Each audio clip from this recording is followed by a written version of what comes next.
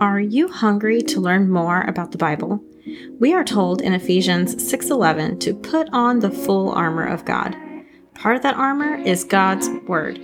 Through book-by-book conversations, we will learn and become wholly equipped followers of Jesus.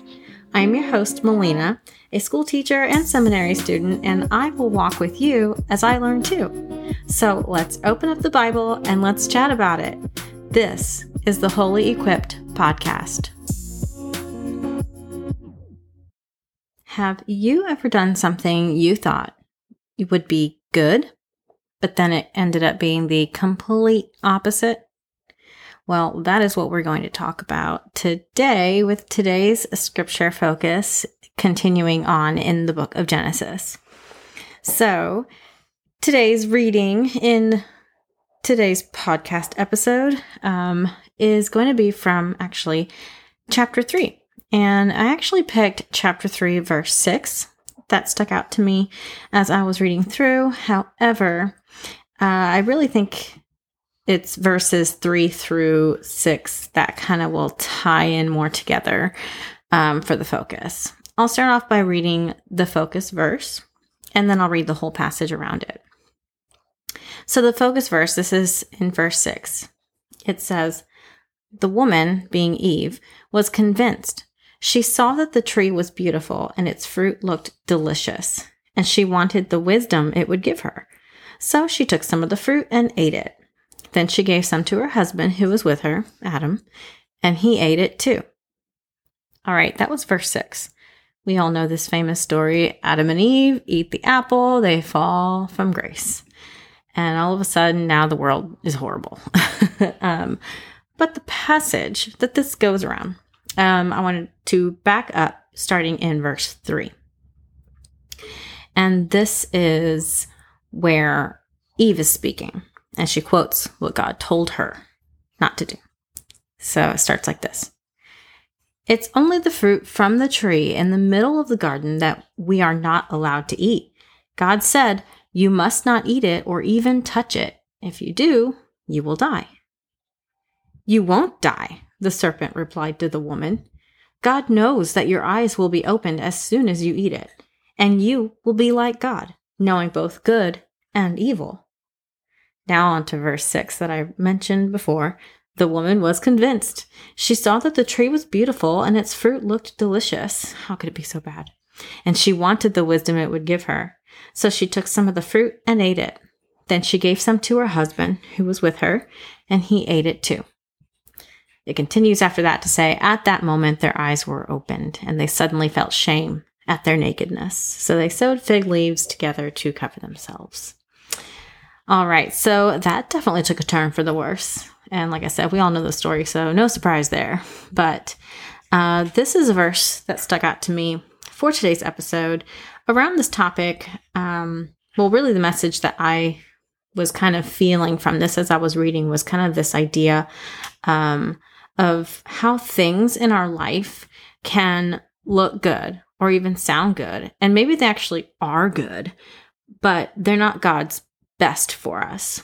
And sometimes because we can make the choices, of course, we can never thwart God's plans for us, but sometimes we make the choices that end up taking us on a lovely, not so lovely detour that teaches us a lot of lessons, because God can make good out of the bad, and the lessons that we learn actually make us better. So like I said, we can't ruin his plans. But anyway, it still brings us to the whole thing that there are some things, it's not like it's this gray area that not everything that's bad for you is going to be bad or seem like a bad thing. It might seem like a good thing or a great thing even.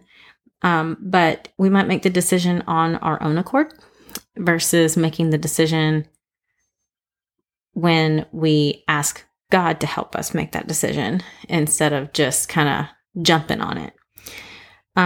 This kind of brings me to just a lot of experiences in my own life, and probably you've had a lot of experiences like this as well. And, maybe your experience and mine they aren't as detrimental as the fall of mankind. But they are pretty significant in the fact that they can bring shame into our life, and shame only opens the doors for lies.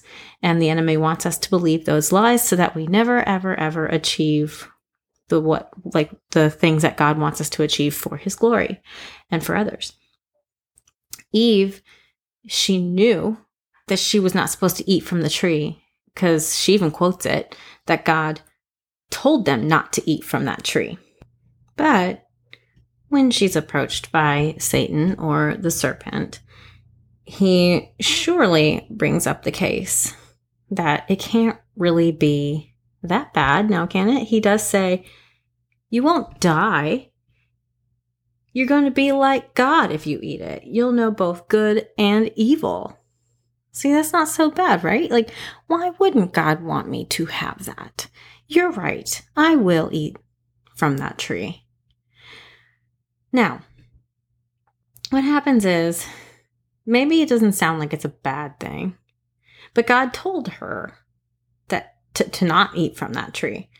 You would think that's enough. That's enough to be like, I'm not to, and I won't. But it looked good. It did not seem like it would be so bad. And what happened was, it was her own fleshly desires, her own motive and reasoning to decide to eat the fruit from that tree. And that's what we have going on in our own lives. We have to look at our own motives behind the things that look good in this world that might be good for us, but might not be what God wants for us. We're sinful by nature, and thank you to Adam and Eve for that. We are man in a flesh-living, fallen world. So what would our motives be? Probably just survival, probably just fleshly desires, things just to live. And it could be a good intention, whatever it is that we want to do and all that we think is good for us. But the motivation behind it could be greed, pride, fear, any number of things that causes us to choose that or to go down a certain path that looks, quote unquote, good. If it seems good, then it must be good, right? Okay, I have a story for this. And, I have many stories for this. But I think I'm going to pick one from my lovely naive time of when I was 17 and a baby Christian, like just said yes to Jesus. And I was in high school. I was dating someone for 3 years. And it was not a good relationship at all. My boyfriend pretty much acted like I didn't exist. So a lot of people thought I didn't even have a boyfriend. So there's that. But we had actually broken up after graduation. And of course I was heartbroken.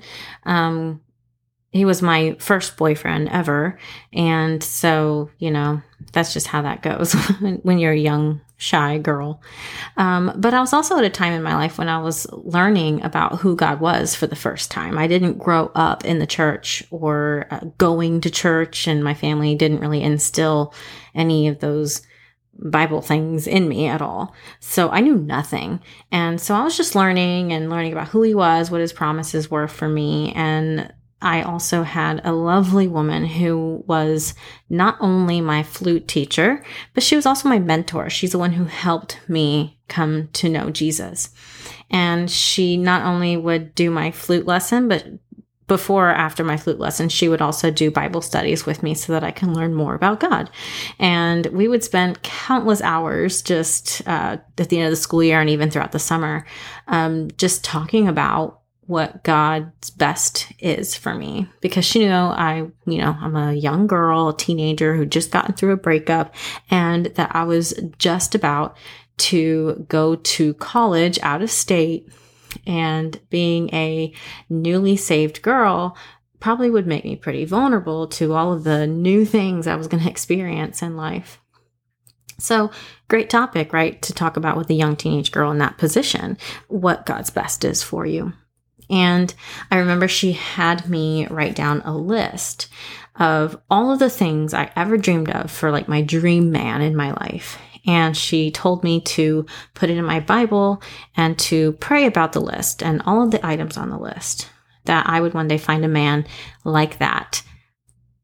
And so I remember doing that. I still have that list to this day. But I remember one of the big things I put on the list, and I think I put it on there more than once, was that he was not only a Christian by name. Like, he wouldn't just say, oh yeah, I'm a Christian, I believe in God. I wanted a guy who went to church, who was active in the church, who actually had a relationship with God and wanted to grow in his faith. Well, I went away to college, and I fell in love with a boy while I was away, who would later be my ex-husband 8 years later. But, you know, that's beside the point until I get to that point. But anyway, when I came back home and I went to visit my mentor, we spent some time catching up, and I told her about this boy and how good he was. He was good to me. He was funny. He was cute. He was all the things to make any young girl giddy and excited.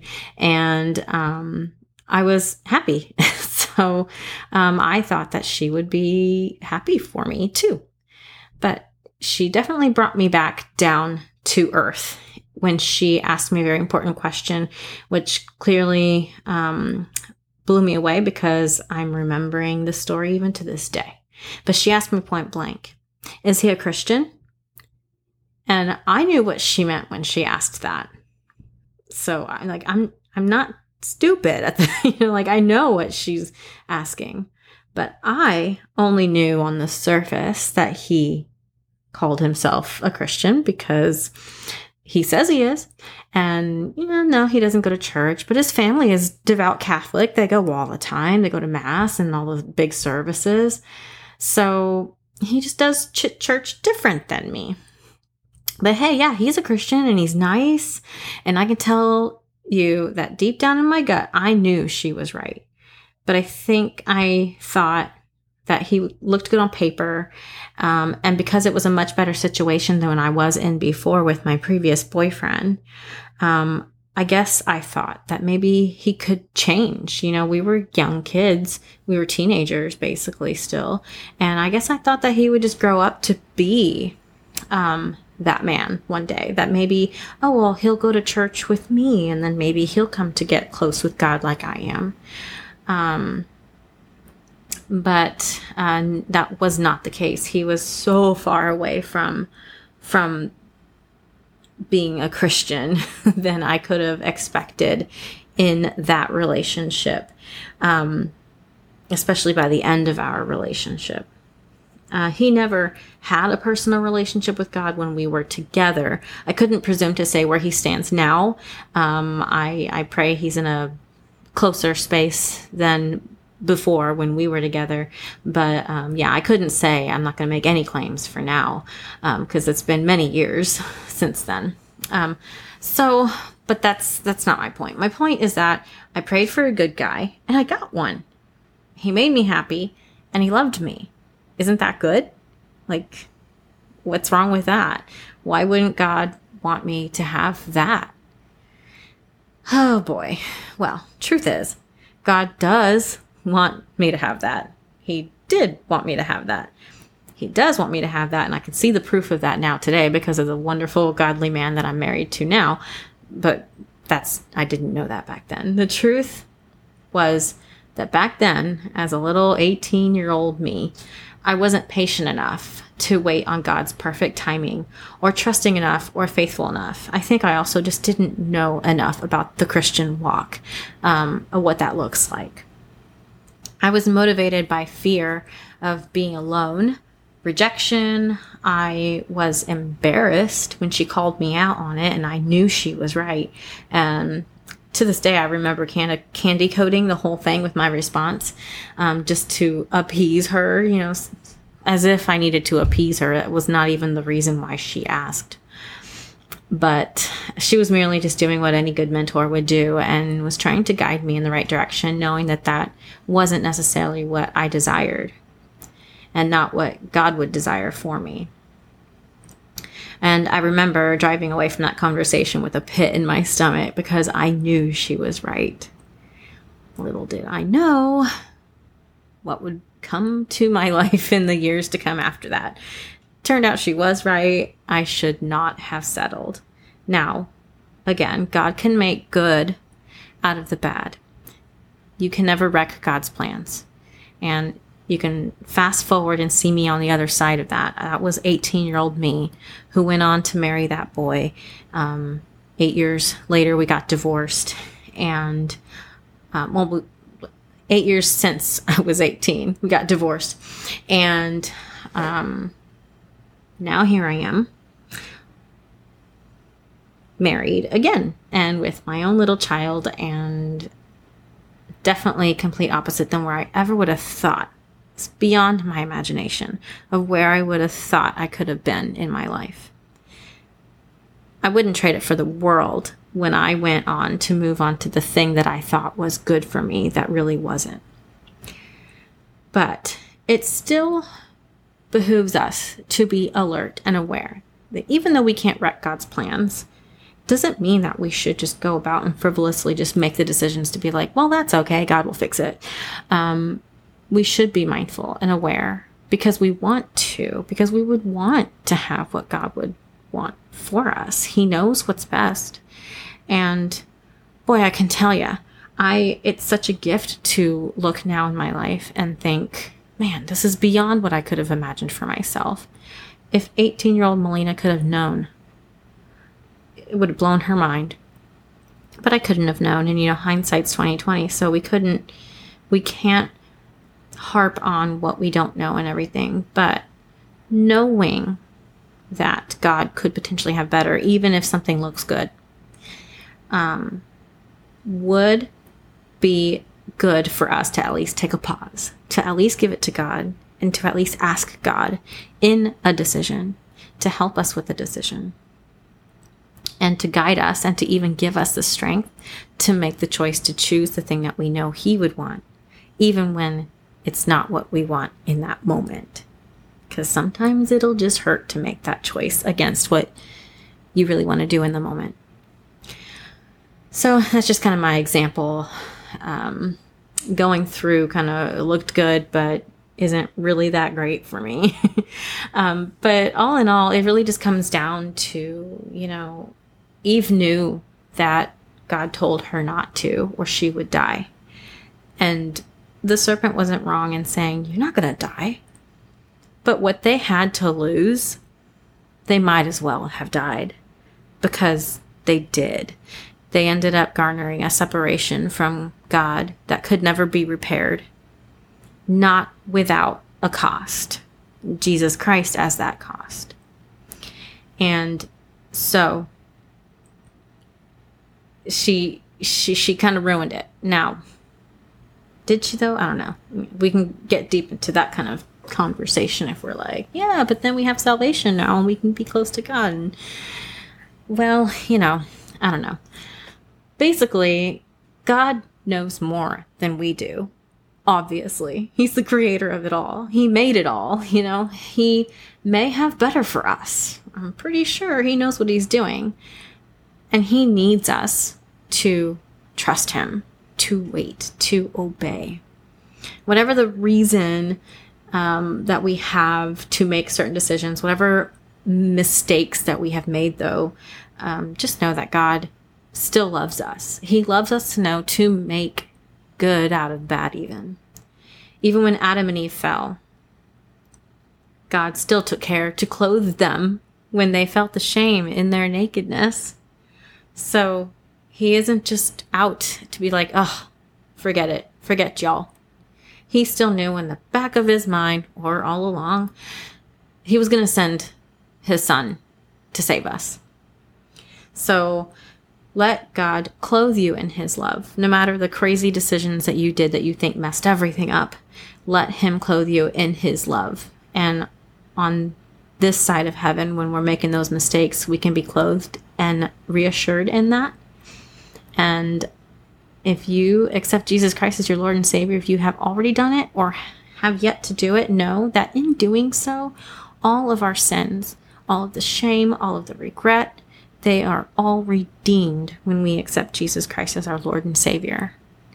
So I pray that this episode has encouraged you if you ever feel like you maybe made the wrong choice in something, if you're currently going through that right now, or if you're still feeling guilt and shame for any kind of decision you made in the past when you were fooled to think something was good, but it really wasn't.